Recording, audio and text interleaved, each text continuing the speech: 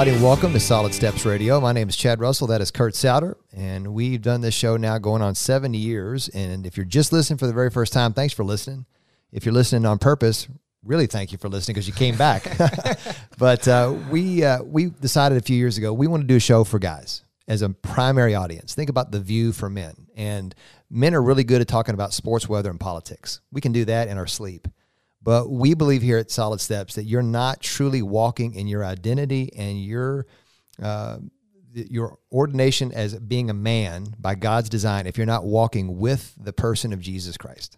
And wherever you are on that spectrum, whether you have thought about it, you have been for years, we just want to be a tool in your toolbox to help guys, equip them, and ladies, we know a lot of ladies listen as well, to talk about things that matter for eternity.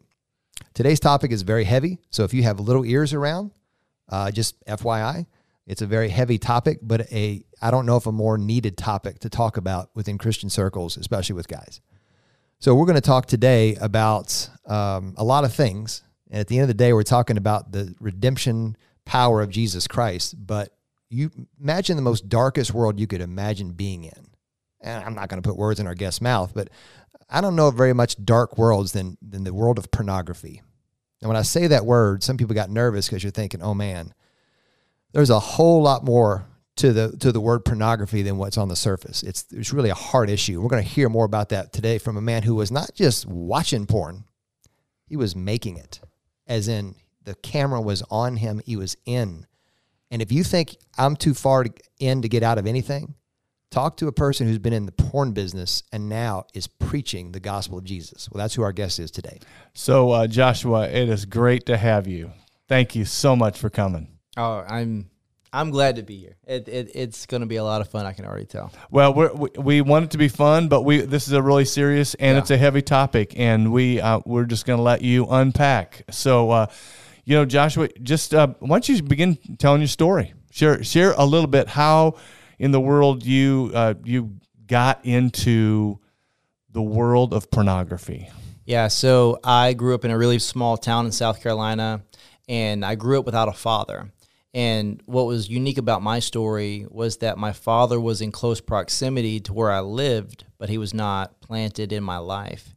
And that was, it was tough for me to reconcile that because I was thinking, okay, there's this guy who is my dad, but I'm not in a relationship with him. And literally, the town was so small that I would literally see him in the grocery store. And as I got older, I become more aware of what I didn't have. And just being in the community that I was in, it was not a normal thing. It was not a normal thing not to have a dad. So sports growing up, I'm outside playing basketball with myself. I'm playing catch, throwing a baseball against my grandmother's house, breaking bricks in her in her chimney, but that was tough for me to reconcile. And someone who has a high achiever personality, misappropriated. It was pointing me in the direction of needing to prove myself, needed to earn my own validation. So I did that through sports. I did that through scholastics, and then eventually through getting the girl that no one else could get. And that behavior continued until I started acting and modeling, and then really it escalated, but acting and modeling became the thing that allowed me to feel good about myself. If I got the job, if someone picked me, then that made me feel good about myself. And I continued on that path. You had some serious father wounds. Yeah, absolutely. Absolutely. And so as father wounds, you're trying to fill that void. Yeah. That's what I was trying to do. I was trying to fill the gap of, in my heart where I didn't have a father. So I thought I needed to overcompensate through accomplishment. And I go to college, I'm studying theater, really just trying to figure out what I'm doing. But I thought if I studied theater, it would give me, an upper hand in landing some jobs.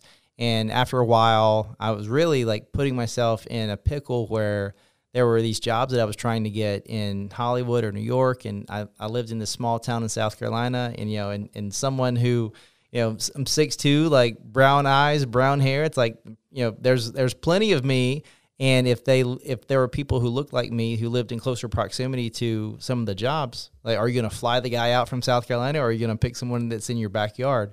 So I thought if I put myself in closer proximity to the industry I wanted to be in, that would be very advantageous for me. So I did that. I dropped out of school, moved to Hollywood, and then there I got an agent and I started working in the modeling industry. And I was doing some acting, but I was more successful as a model.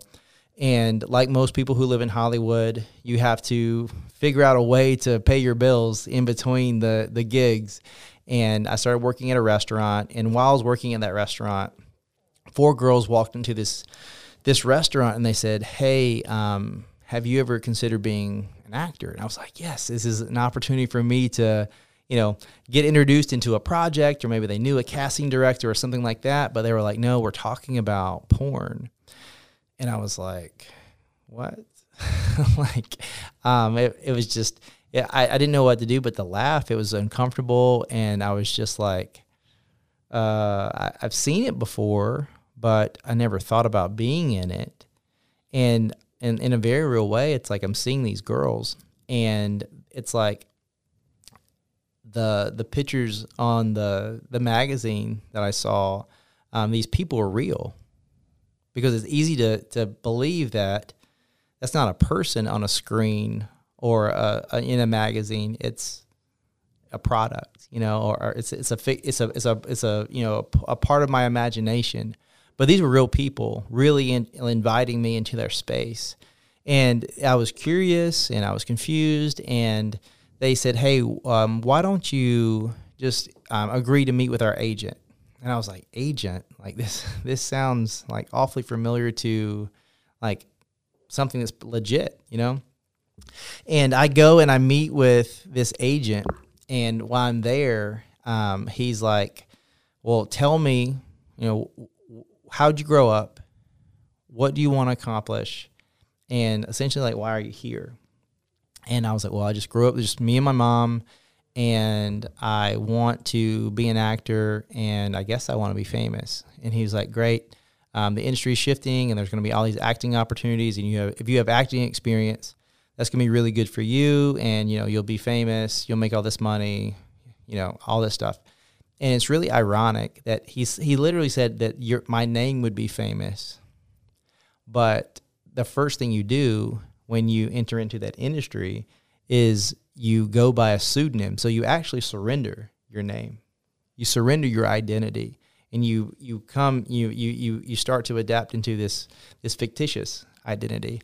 And he said ultimately, you just show up and you'll do this movie. And I go to set, and I know it's a bad decision, but he offered me that opportunity. But honestly, I didn't have the belief in myself to, like, not that I didn't know to say no, but I thought, well, maybe this is as close as I'm going to get to my actual dream.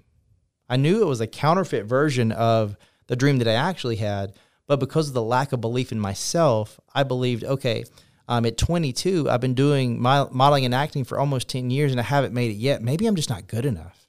Maybe this is the best opportunity that's going to come across the table, and even though it's a compromise, maybe this is the card I'm being dealt. Maybe this is an opportunity for me. So I ended up doing it, and that one decision, it just very quickly, everything in my life imploded. I did the one within a few weeks. It went viral. My mainstream agent found out that obviously, operating outside of the moral conduct that they require, they can't be associated with my likeness. I'm fired. My mom finds out.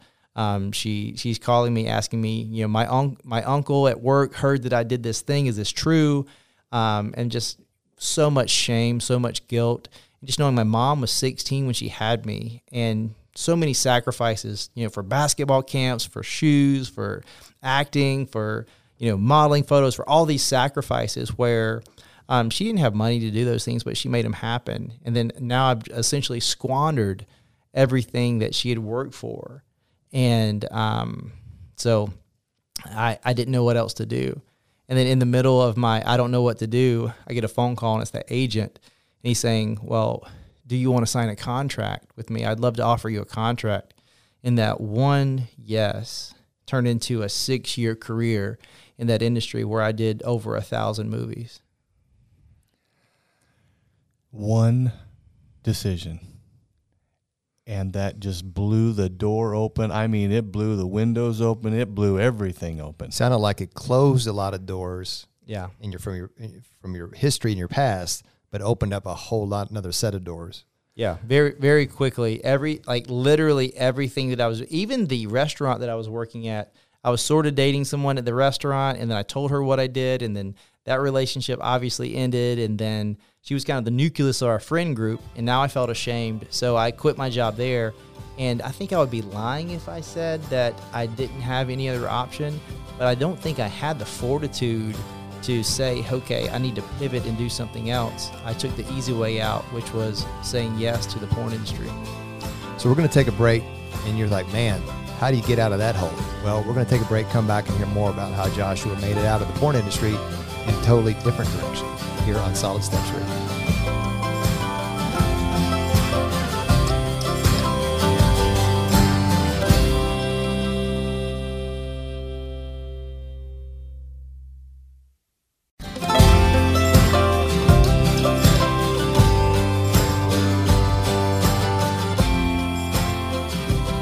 Welcome back to Solid Steps Radio, and our last segment, we're talking with an individual who was in an industry of pornography as an actor for 6 years, and you're thinking, man, how do you make it in that kind of industry for 6 years? So Joshua, talk to our listeners about, obviously, you were successful financially and all making all that, but what's going on in your world, really? Yeah. So, I mean, like to your point, for me, again, that high achiever mentality, it was like, okay, once I eclipse $1 million, I will have some sense of satisfaction. I did that. It didn't work. Once I surf on every beach I want to surf on, I would be happy. I did that. It didn't work. In my last year in the industry, I wanted to win Performer of the Year, which is the highest award that you could win in that industry. I got nominated for 3 years in a row, and finally I won it. And when I won that award that said that I was the best, and it didn't bring me the satisfaction that I thought it would, that's when my life really fell apart. But it was progressive because, in that industry, you're dating people who are in the industry, and you're out to dinner with, you're out to dinner with a guy and a gal, and you're with this person you're dating, and you realistically are saying that we're in this monogamous relationship. You're saying that, yet we're prostituting ourselves to each other, and that's the reality of it. But you really believe that you're in this monogamous relationship because the things that you do on a set, because there's a check involved and there's a camera there, that it's just work. And that was like, for me, growing up as a young man who had a young mother that was beautiful, it's like, man, I was a jealous kid. Then I was a jealous boyfriend. Then I was a jealous guy in this industry. So it was almost this masochistic behavior that I was allowing to happen to me because I had such a low view of myself. I just allowed this stuff to happen to me. But when I won Performer of the Year, I went from being depressed and struggling to I want to end my life because I'm thinking, okay, well, no one's going to want to marry me. I'm not going to be there. I don't have the capacity to be a father. Who's ever going to take me seriously? I have this innate desire in me to be creative and impact people, but who's going to take me seriously after the life that I've lived? If I don't want to do this, what I'm doing, what else can I do? Because it wasn't that, my behavior was bad. I saw myself as bad, and I felt worthless and I felt useless. So what else am I going to do? So I believed, okay, the only thing left to do is call out to this God that I really didn't know, that I knew about, and say, hey, I've squandered my life. Please let me die. You're talking about empty. Yeah. You were empty. Yeah. You win a great award and you're famous, but you're empty. Yeah. If you look at like time after time after time on social media, it's like, these people who on the outside look, so happy because they have all these things and they have the job that you want and they have the life that you want, the money that you believe that's going to make you happy. And that was me. And when I obtained those things and they didn't bring me the satisfaction that I thought they would, it broke me. So what happened? So I'm decided that I'm going to take my life, and for some reason, like this personality that I have is like, okay, I have this check, I've got to go put this check in the bank, and then once I do that, I'm going to go home and I'm going to take this bottle of pills. And I walk into this bank and I slide the check across the counter because the ATM was broken and the drop box wasn't available. And the reason I did that, because on the memo of the check, it said what the title of the movie, and the title of the movie was always something grotesque. So I was embarrassed to say, hey, this is the compensation that I received for doing this thing, because it was, affirmation of my guilt, and I have to do this time, but I didn't care. Like, this was going to be the last time anyway. And I slide the check across the counter, and she deposits it, hands me a receipt. And I go to walk away, and she looks at me and she says, Joshua, are you okay? Joshua, is there anything I can do for you? And what she didn't know is that I had stopped talking to my mom. I had stopped talking to my fraternity brothers. I'd stopped talking to my brother. I stopped talking to everyone that was in my life because they were holding me accountable. They were saying, I love you. You're better than this. And when someone holds you accountable, there's two things that can happen. You can either listen to them and change, or you can push them away and run. So I pushed them away and ran. So I had not heard my name, because in that industry you go by a pseudonym. So the only people I had in my life were calling me by my stage name. And I hadn't heard my real name in almost 18 months. And she said, Joshua, can I help you? And it just gave me chills, and I ran, and I went home, and I wept, and I called my mom. And my mom said the same thing she had been saying since the day she found out I did that. I love you. You're better than that. Come home. So I did. I picked up the phone, quit, called everyone I needed to call, and I quit.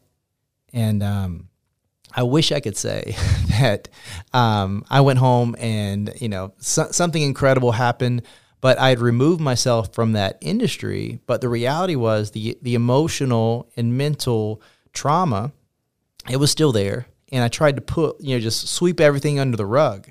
So ironically, I had a Celtic cross tattooed on my shoulder. I had a Celtic cross tattooed on my shoulder. I got that covered up. I deleted my social media. I buzzed my head, and I thought, that'll be good enough. No one will ever know the wiser. But the reality is, Google I'm one search away, but also in a very real way, I was probably the most well-known person in that industry at the time, especially because of the way the HBO After Dark and Cinemax After Dark type of movies. I was doing in all those movies, and I couldn't run. I couldn't run from it.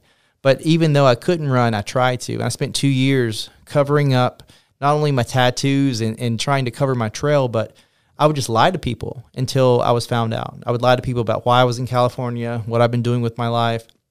I was so embarrassed about my father's situation that I would lie. I would say he was dead, because it was less painful for me to say that than to say that he just wasn't in my life. And I did that for quite some time. But all the while, it's like whatever I'm doing in my life, I'm going to give my all to. So I was working at a gym, and I worked my way up to management and doing well in that capacity. But at night, laying my head on the pillow, I'm still having these night terrors. I'm still, I keep having this dream over and over again where I'm in, today, but it was like, oh, you're that guy. You're that guy. You're that guy. And then after 2 years, I meet this girl, and I ask her out on a date. I walk across the gym. She's working out at the gym that I'm working at. I ask her out on a date. She says no. I'm like, okay, well, and then she comes to me later, and she's like, well, we can go for a run.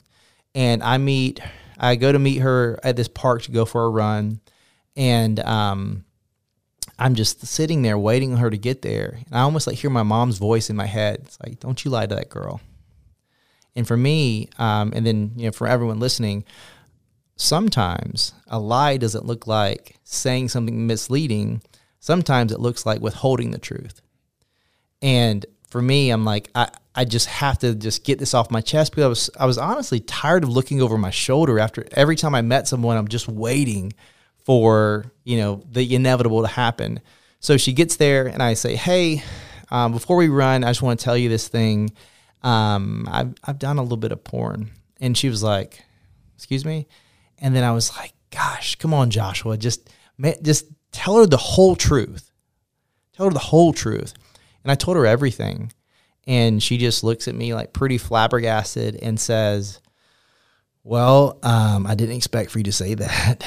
I didn't expect to hear that you were in the porn industry for 6 years and you did over 1,000 films. I didn't expect to hear that. But I just want to tell you something. You're not defined by the worst thing you've ever done. And you're not defined by the greatest thing you'll ever do. I believe that God defines who you are. And then she says, do you know who God is? And I had lived my whole life with this first date mask on. I don't know who I am. I'm just going to be whoever you want me to be so that you'll like me. And I said, sure. I believe that God is real. Because I did. I believed that God was real and he created everything. And I thought that was what was required to be a Christian. So I was like, sure, yeah. Well, I'll tell you what, we're going to take a break. And we're going to hear the rest of the conversation because I want to know how the run went. So we're going to take a break. We'll come back shortly here on Solid Steps Radio.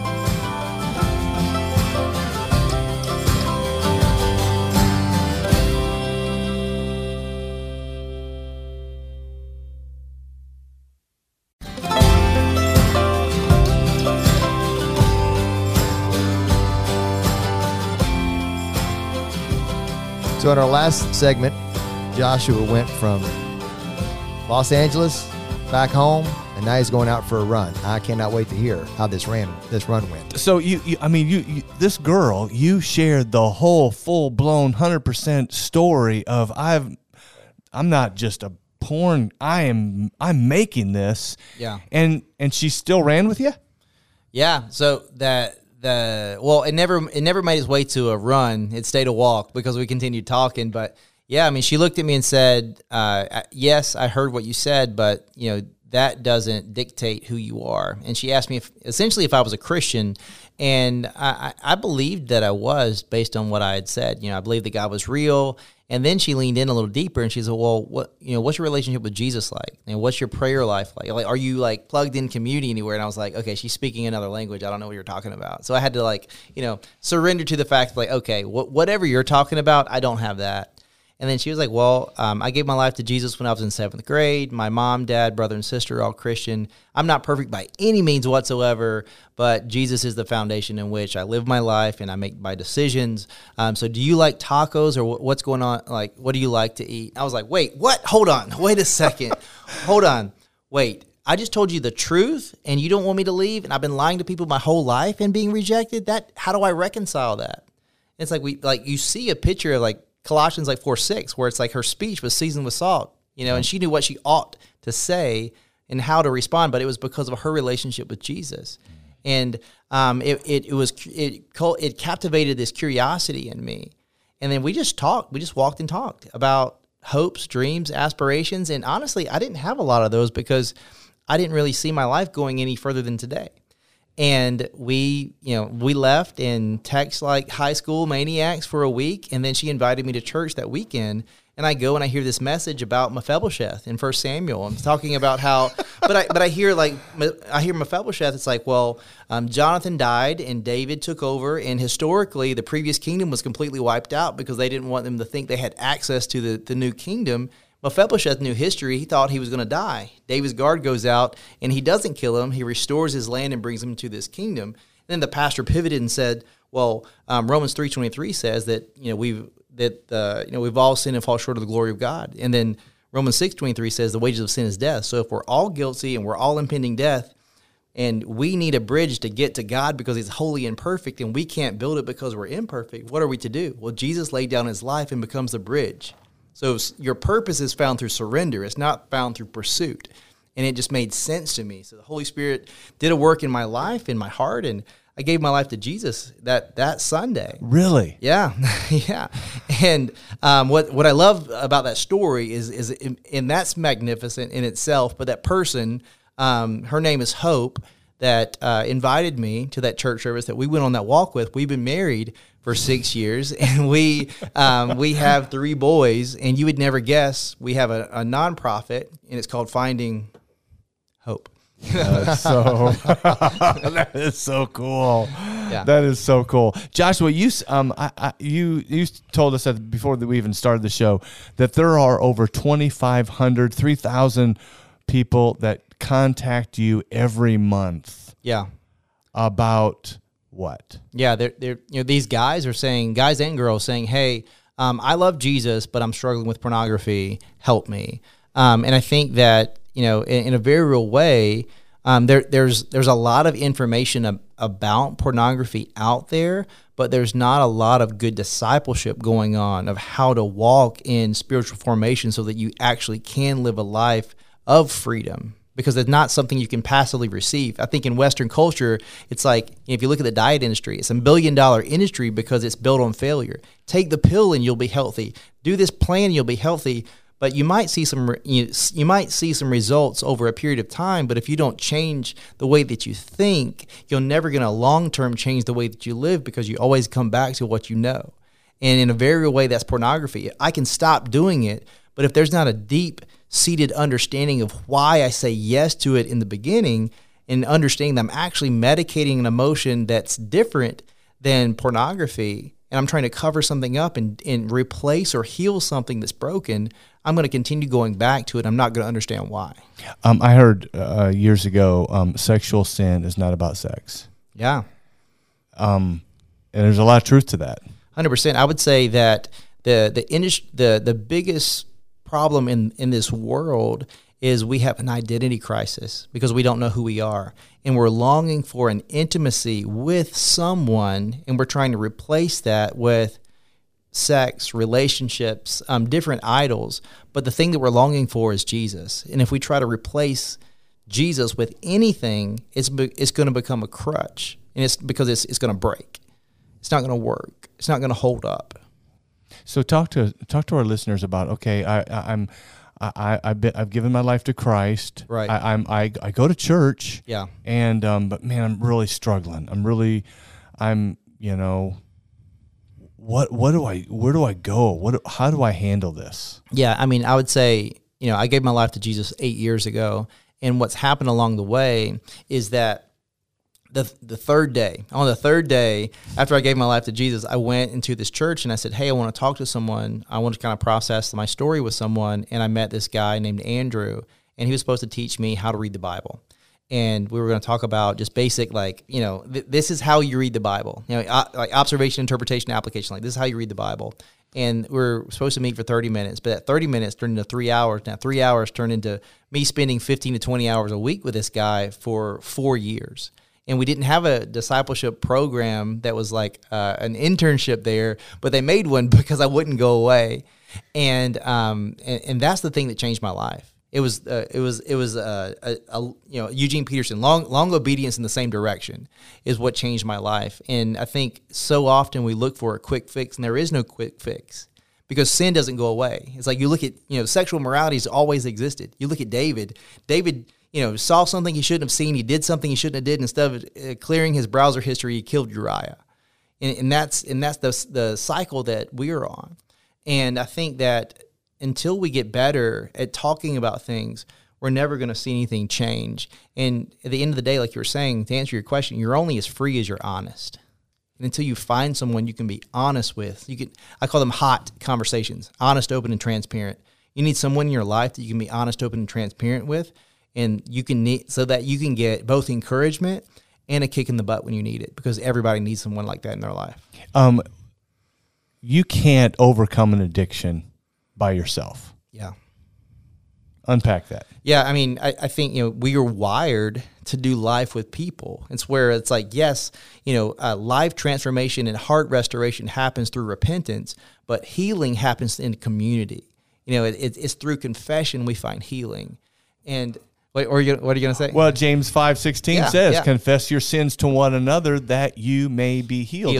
And so if you only go 80% or 90% and you don't share that last little bit, you can't be healed from that. Yeah. And you have to have at least one person that you are, and that's what happened to you. Yeah, 100%. 100%. It's where I had someone that took the time to create enough relational equity with me that I trusted enough to be completely honest. And it was this, levels of consecration as he grew me. And it was like I received from him as much healing as I was willing to put on the table. That's powerful. So as we take a break and go into our final segment, and you're probably like, man, there's a lot to talk about. And there is. And what we're going to talk about in the fourth segment is what's Joshua doing now. But we also want to spend a little bit more time on how does a man, because a lot of people want to do external things. Change what you do your habits. But we really got to do a heart transformation first along with it. So we're going to take a break, hear more about that. And what are you doing now in the industry? Now is not in the industry.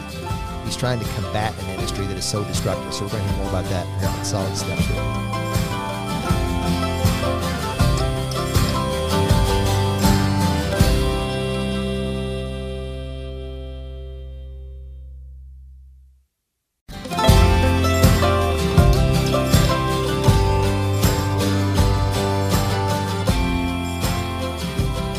So as we come back from break in our final segment, we're talking to Joshua today about his journey from porn superstar to pastor.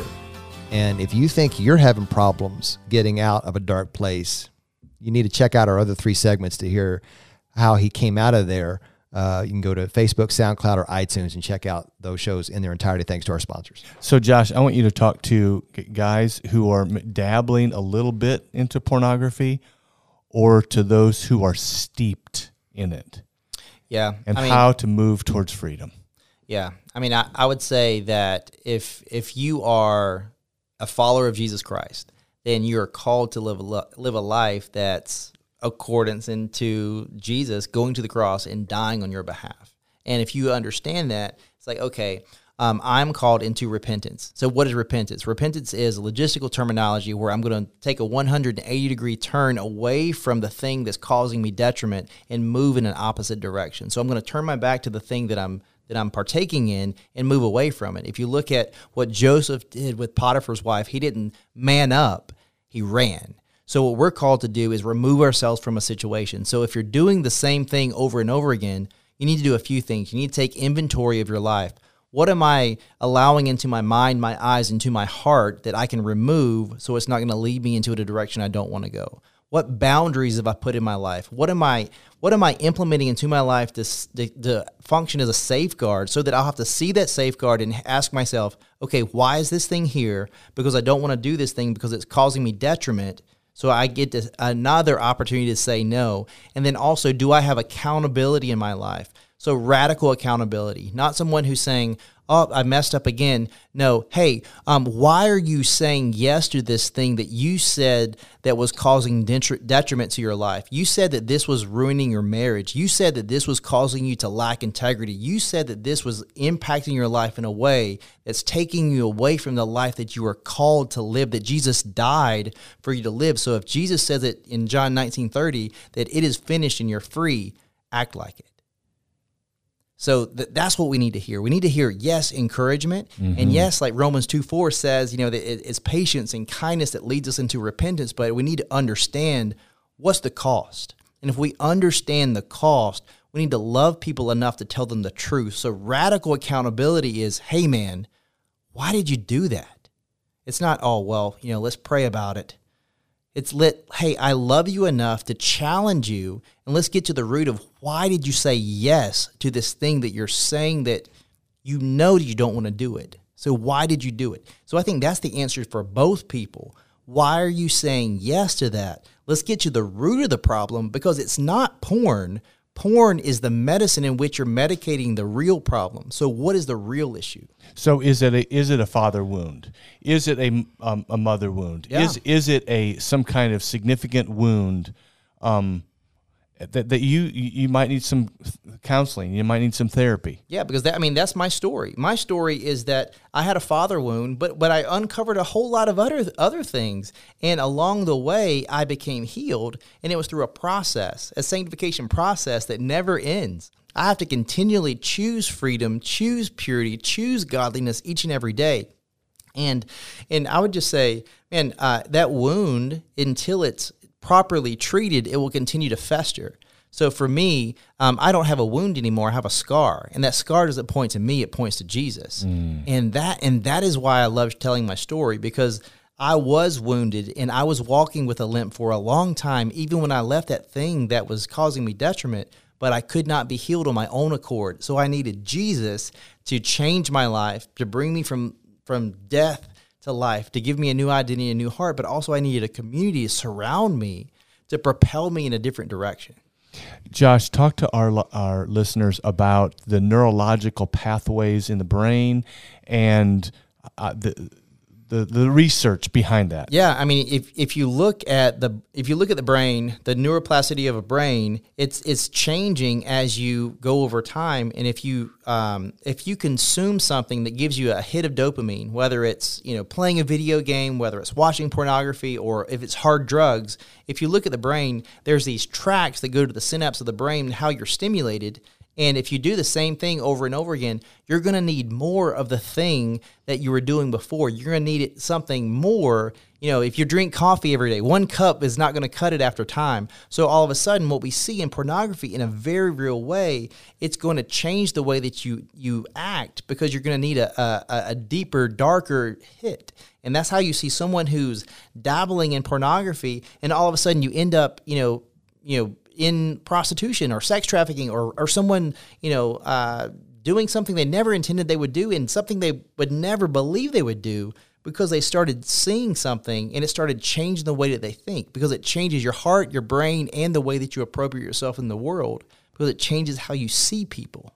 So if a guy is listening to this right now, and he's been doing pornography for 15 years, what would be the first thing that you would have him do? Man, I would have him. So someone who is in the pornography industry. He's looking at it. He's engaged visually. Yeah, I would say I would ask him a question. I was like, "Do you believe that all people have human dignity?" And if you would say yes, I'm like, "Well, that's not a product on the screen. That's a person. That's someone's daughter. That's someone's daughter. That's someone's son. That's a person." And people are not products to be used, and that's really important, because if you see that, it has a very real carryover in your life. It changes. I mean, I think for men, that's why there's so many men that have a problem having deep relationships with other men, because we see relationships as transactional, because I'm geared to see something and get something. It's all about consumption, and that changes the way that I live. So, first thing, recognize that. Find someone, a pastor. Yeah, tell someone. Actually, I retort what I just said. Find someone and then tell them about it, because the reality is you can feel like you're so alone, but you're not. Because the pornography industry, it's watched more than Twitter, Netflix, and Amazon. As much as those 3 sites are visited per day, add them all up together, that's how much it's being watched. How much money is it making? NBA, Major League Baseball, NFL, all their revenue combined, that's how much the pornography industry is making per year. So it's an astronomical problem. It's everywhere. So go tell someone, because the probability of someone else also struggling with that or have struggled with that is astronomically high. Yes. In the church. Yes, in the church as well. In the church. Josh, our time is out. Yeah. We are, thank you so much for coming. Thanks for sharing your story, and thanks for what you're doing for the kingdom, and keep proclaiming the truth. And would you pray us out? Pray for us guys, please. Yeah, absolutely. I just want to go straight to the Word of God first. In Titus chapter 2, verses 11 through 15, it says, "For the grace of God has appeared that offers salvation to all people. It teaches us to say no to ungodliness and worldly passions, and to live a self-controlled, upright, and godly lives in this present age." So God has gifted us with the ability to have self-control. So God, we thank you for the ability to say no to my desires and say yes to you. God, we just pray for someone in this moment that has been struggling with pornography or just sexual immorality for so long. God, we pray that they surrender themselves to you, because the purpose in life is found in you. The satisfaction that we are desiring, it's in you. It's not in a screen. It's not in a stimulus. It's not in anything outside of you, God. So I just pray that we are renewed and restored, and God, purify us, search our hearts, bring to the forefront of our minds anything that we're struggling with, God, and cleanse us of those things so that we can experience the satisfaction that's found alone in you. In Jesus' name. Mm-hmm. Amen. Thank you so much, Joshua. Really, Joshua, where's the it. best place people can find you on the social media? I am Joshua Broome across all social media. If it doesn't have a blue check mark, it's not me. There's lots of fake ones. Okay. And my website is joshuabroome.me. We'll have a link to that on our Facebook page. So you heard a lot today, and if you are a man and you're thinking, I can't get out of that, think about this. Your brain gets rewired when looking at pornography, but the one who created your brain can take care of that. And he took care of this man's life. And if he can take care of this man's life, he can take care of yours. So thank you for listening. We appreciate it. Please stay tuned and follow this on Facebook. And we'll be able to keep you posted on everything we're doing here on Solid Steps Radio.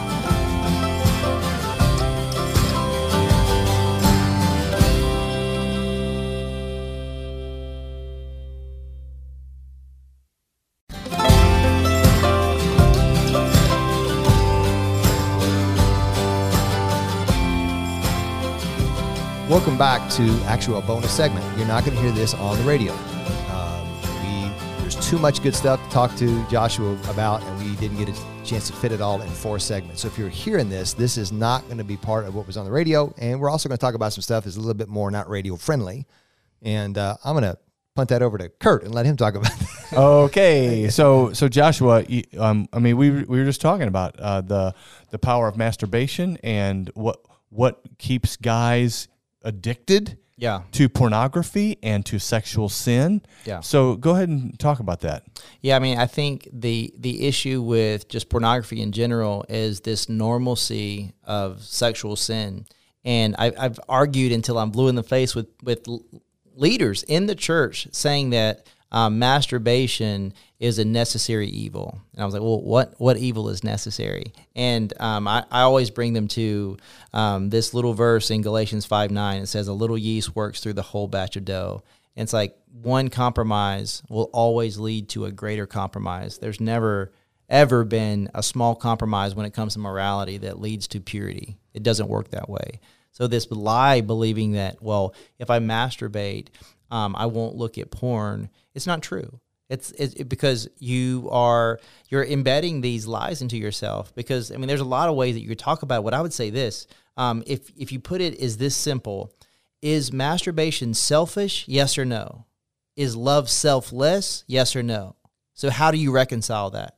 Are you serving yourself, or are you doing something that remotely looks like love? And if it's not love, it's lust, and lust is sin. End of story.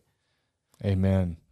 Talk to our listeners about the illustration of the not just an illustration, but it's actually like a research, the butterfly. Yeah, so there's this research. So this gentleman won a Nobel Prize in 1972 around this research called supernormal stimulus, and he created a fictitious version of a female butterfly. Put this butterfly into nature, and the male butterflies tried to mate with the artificial butterfly and then completely ignored the female, started fighting among themselves, and then ultimately started to cease to exist. And what we're seeing is this pursuit of this artificial stimulus, as pornography is a pursuit of an artificial intimacy. And this intimacy that's being pursued is not real, because I can't reach this thing. I'm going to feel insatiable for this desire that I have. And the desire that I have is real on a neurological standpoint, but it's not real in the fact that I can actually obtain it, because pornography in itself is fictitious. You look at a fight scene. One of my favorite fight scenes is in this movie Inception, where they're in this elevator in this crazy fight scene. You don't look at that fight scene and believe that, well, this was just, a random occurrence. Like, no, there was choreography there was editing, there was CGI, and in very similar is pornography. There's two people who don't want to be there. They're being paid to be there. There's editing, there's a director, there's cuts, there's the guy using erectile dysfunction medication, the girl's using lubricant. Like, none of this is real. So you're trying to recreate a fantasy that doesn't exist, and you're creating your ideology of what intimacy is around it. So you're trying to obtain this thing that you can never obtain, and it's driving people crazy. So why would you ever think that you can satisfy yourself and end up being satisfied? You can't. That's the beauty of Jesus. Yeah. Die to yourself, take up your cross every day. Yeah. And follow me. Yeah. I mean, it's so simple. Yeah. Yet it's so powerful and so profound. Yeah, I mean that's why I just love Titus 2. It's talking about that we get to say the Word of God teaches us to say no to ungodliness, and we are called to live a self-controlled life. Fruit of the Spirit, self-control. So we get the opportunity and the gift to say no to the things that God has called us to say no to. And it's like, Romans 12:2 is a big part of my life. I talk about that all the time, but you don't want to be conformed by the world. You want to be transformed by the renewing of your mind. There's this metamorphosis that needs to take place. So that's the what, and the how is 2 Corinthians 10:5, where it's like, I need to take every thought captive and make it obedient to Christ. But I can only do that if I trust that the Word of God is best. And if I think I know best, I'm going to reject the Word of God and serve myself, because I think if I masturbate, I won't look at porn. And reality is I'm serving myself, and sin will always continue to lead to more sin. Yep. You mentioned in the actual radio show the neurological thing, and we have these pathways when we're addicted, whether it's heroin or cocaine or pornography. Yeah, I mean, but what we're really after is creating neurological pathways to the living God. 100%. Talk about that. Yeah, I mean, the brain's a beautiful thing. God designed it. And in a very real way, you remember how to ride a bike because there's repetition over time. And then the neuroplasticity of your brain is developed, and it learns these things. And if my attachment to intimacy is a phone in my hand, then I will create a relationship with this thing. And like, if we could change the way that we think, we can change the way that we live. And that's what the Word of God presents us with. It presents us with an opportunity to see reality through the lens of Scripture. Like 2 Timothy 3:16 tells us that all Scripture is God-breathed, and it's good for teaching, rebuking, reproof. And that's what I had to do. I had to dismantle and destroy the incorrect ideologies that I had. I saw myself wrongly. I saw the world wrongly. I saw women wrongly. I saw sex wrongly. So I had to dismantle and destroy those things and build a new foundation based on truth. Amen. Oh, that's, so, we talked during the radio show, I said, what a guy comes to you, I've been struggling with pornography for the last 15 years, what do I do? And we didn't get to it, but you mentioned dabbling. Yeah. Talk about that. Yeah. I mean, there's no benefit to dabbling in pornography. It's like if you had someone who was an alcoholic, you wouldn't say, hey, just have one whiskey a day and maybe you'll get better. Or if someone was a heroin addict, it's like, just shoot up once a week instead of every day. Healing's not found in that way. So we need to remove this thing from our life so that we can find healing and find freedom. And in a very real correlation where if you take a heroin addict and you completely remove them from it, they're going to go through withdrawal, and you're going to have this desire to do something that you've always done. But what you'll find on the other side of freedom is real freedom. It's not me removing myself from this thing so that I feel better. It's removing this thing from my life so I am better. Paul says, so I say, live by the Spirit.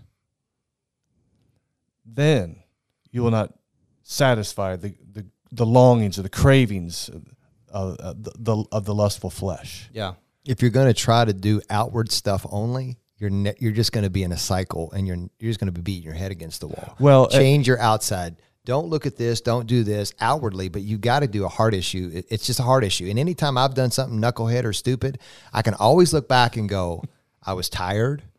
I was scared. I was lonely. I was frustrated. Whatever it is, there's almost always an internal issue that you can look back. And I can't blame that. But if you have to be self-aware, you got to have some level of self-awareness about you to know what's going to be on your path to say or do something really stupid, right? And so I would think with pornography, if somebody says, man, I got a porn problem, I'm like, you got a heart problem. Yeah. We all do. But let's talk about that. Why would you once a week or once a month do that? And you're like, if you can, was it really because of that girl on the screen? It doesn't really matter. Put something else in front of you to kind of numb that pain. It's probably a pain issue. Yeah, I was just double checking that I was going to say the right author, but Gordon MacDonald wrote this book, Ordering Your Inner World. Ordering Your Private World. Yeah, Ordering Your Private World. And it's something that I read at Liberty, and it just really impacted me because I think there's so many aspects of our inner life. And if like we especially Western culture, is like we believe that we can fix ourselves from the outside in reality, it's impossible to truly do that. So we need to fix ourselves from the inside out. And when you take inventory of your life, like you were saying, you take inventory of your life, it's like, okay, I'm doing these things that are not best for me. And just because I want to do something doesn't mean I should do something. Like just because I could doesn't mean that I should. And there's this level of freedom that Jesus gives us access to that we're called to steward well. And if you don't steward your freedom well, you can misuse it. Yeah. At the same time, there is wisdom in putting boundaries up. Oh, 100%. Hey, if your right hand's causing you to sin, cut it off. Yeah, absolutely. Oh, man, I have a story about that. Oh, so Go for it. so I'll only share this because he has shared it on my podcast, and he talks about it all the time. But there's this kicker, and he was a kicker in the Big Ten, very successful kicker, collegiate football, and he was struggling with pornography. And literally, he ended up getting, he found it really early on, but had a prostate cancer, and ended up having to, have surgery. And he was, praying. He was struggling with porn and just like struggling. And he read that verse, and he was like, if your right hand causes you to sin, cut it off. And it was just like this, almost like to hear him explain it, like somewhat comical, but it was in this moment, like that's how God spoke to him, and he never watched porn again. But he was like, man, it's like, to what extent are we willing to go to remove the thing that we don't want to do from our life? Right. And it's like, a boundary is not, I'm going to slide my phone away from me. A boundary for me looked like, okay, a phone or a laptop does not come in my bedroom. For me, I literally didn't want to touch myself, so it's like I have to use a loofah. It's like I'm not going to touch myself. Like when I use the bathroom, I refuse to touch myself. So I had to like do something radical to pursue freedom, because I did something really radical. We sinned really hard, so we have to pursue freedom in the same way. It's like, I mean, that's just what you have to do. Like you have to pursue freedom. You have to want it, because we don't passively receive anything that's worth anything. All right. Our longings and desires, we need to come to face with that. Yeah.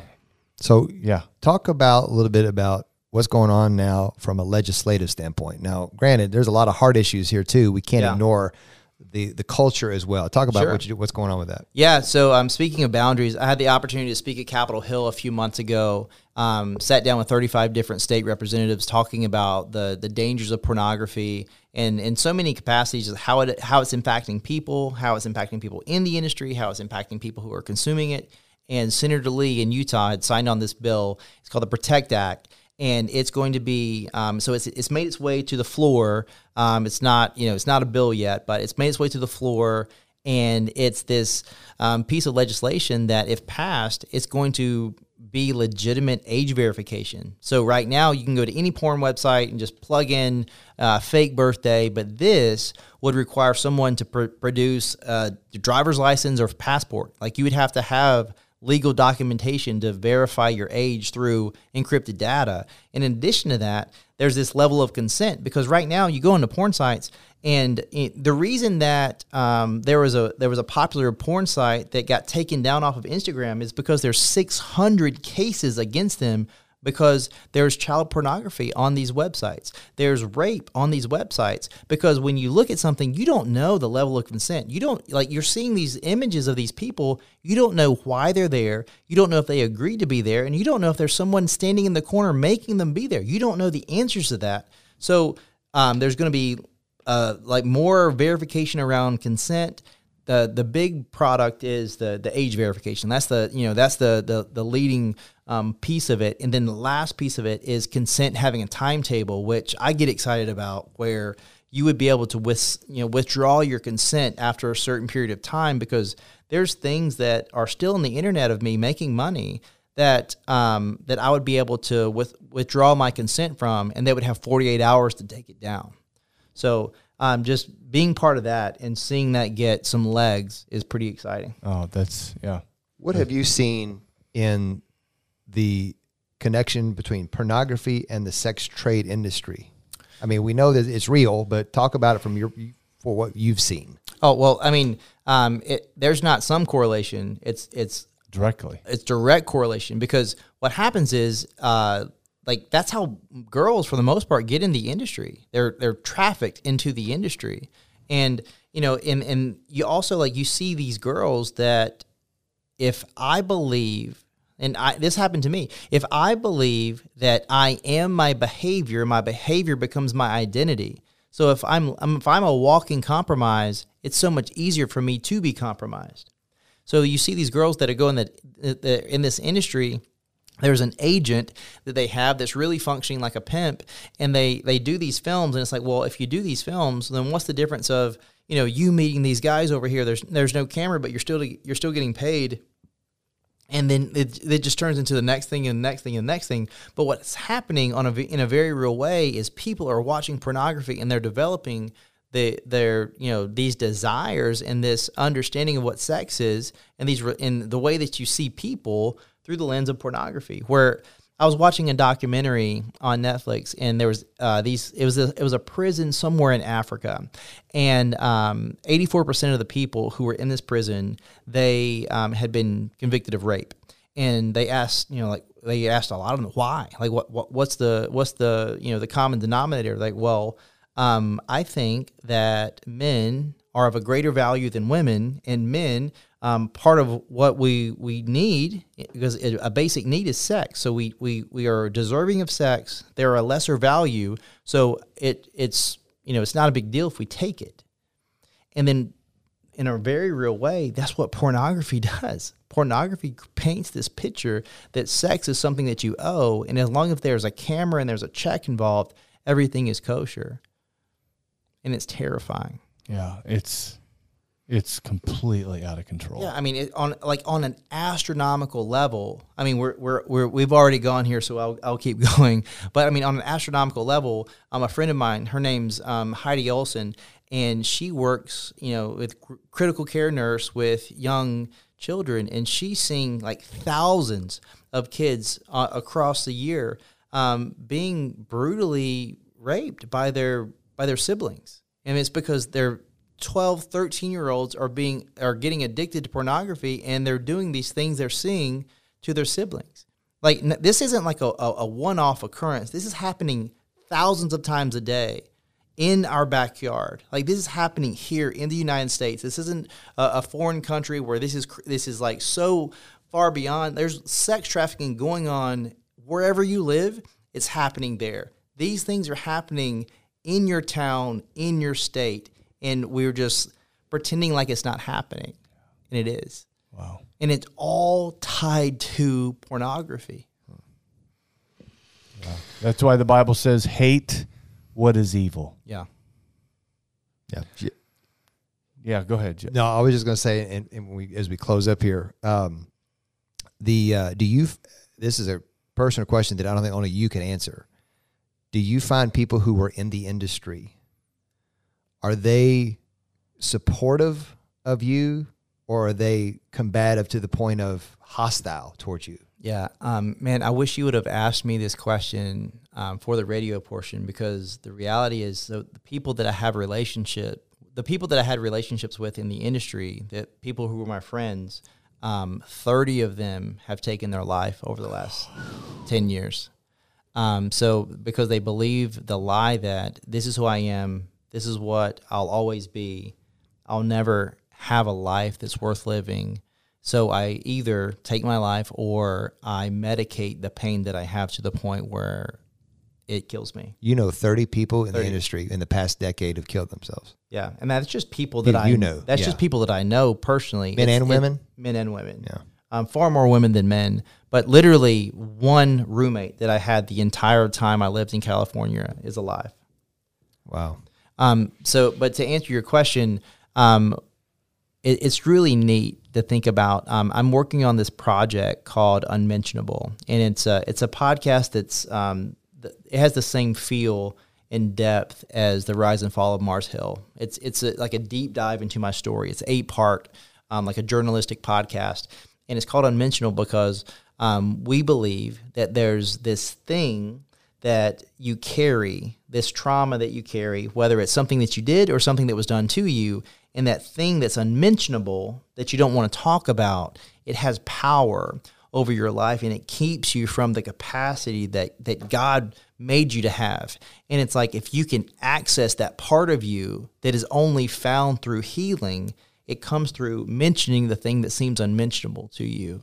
And I say that to say, there's people who are in the industry that respect me because I was a good friend to them. And a lot of the guys specifically, I was the guy. I was at the top of the top when I was in the industry. So there's a lot of young guys who looked up to me and that, asked me questions. And the reason that I was successful in that industry because I was just good with people. It's like I remember people's names. I showed up at times, like simplistic things that people did not do, which was I was an anomaly because I was treating people that way, and those things allowed them to have a lot of success. So they respect me, but at the same time, we have to reconcile. I'm saying what you're doing is not only detrimental to you; it's astronomically detrimental to society as a whole. And so it's this weird tension. But I love the fact that I have that relational equity, like John Maxwell says, no one cares what you know until they know that you care. Yep. So they know that I care about them. But it's in some cases it's like, we'll agree to disagree, but at other times they'll ask me questions because there's this young man that I'm actually, still talking to. And it's like, he had stopped drinking and then he started getting curious about spiritual things. And then he's still in the industry. So he's kind of just trying to figure out like, what is his next step? And I think in a very real way, people in that industry, it's like, if you're going to go from making $200,000-$300,000 a year and you've only done that, right? So you probably get in the industry pretty early on in your life. And then if you were to leave, well, I don't have any like skills that are transferable into some other capacity. So it's like to ask someone to leave that industry to work at McDonald's, it's like, that's a tough ask. So I think there needs to be, like I had the opportunity to speaking at an event earlier this morning at the Institute of Shelter Care, and it's like there's these organizations, these shelters that care enough to create stability and restoration because I need to be stable before I can walk. I have a 4, 2, and a 1-year-old. It's like once you want them to start walking, but when they start walking, they're like like little drunken maniacs, and they hurting themselves and stuff. It's like, gosh, you need to get stable before you can run. And I think that's what we need to do. We need to put systems in place to meet people where they are so that they can get to the place where only God can take them. It's I'm going to start preaching, but that's good stuff. That's really good. Well, listeners, we thank you for listening to this bonus segment. And again, pass this along to anybody who needs to hear it. And you throw a rock, you can hit somebody who needs to hear it. So it's not a matter of who, just prayerfully pass this along, post it on your social media because this needs to be heard and it needs to be talked about. And somebody who's probably living in undercover and they're not talking about it and they're really suffering. And we thank you for listening. Joshua, one more thing. Your book. Just tell our listeners about your book. Oh, so it'll be out in the fall of next year. So if I say too much, my agent will break my arm. But fall of 23. Fall of 23. Got it. Yeah. Awesome. So it's around the idea. So not definitive on counterfeit culture, but I have a podcast called Counterfeit Culture. If it's not called Counterfeit Culture, it will be around that topic. Got it. Awesome. Yep. Okay, thanks. Thank you for listening to Salt Century. With every step I take, I am standing.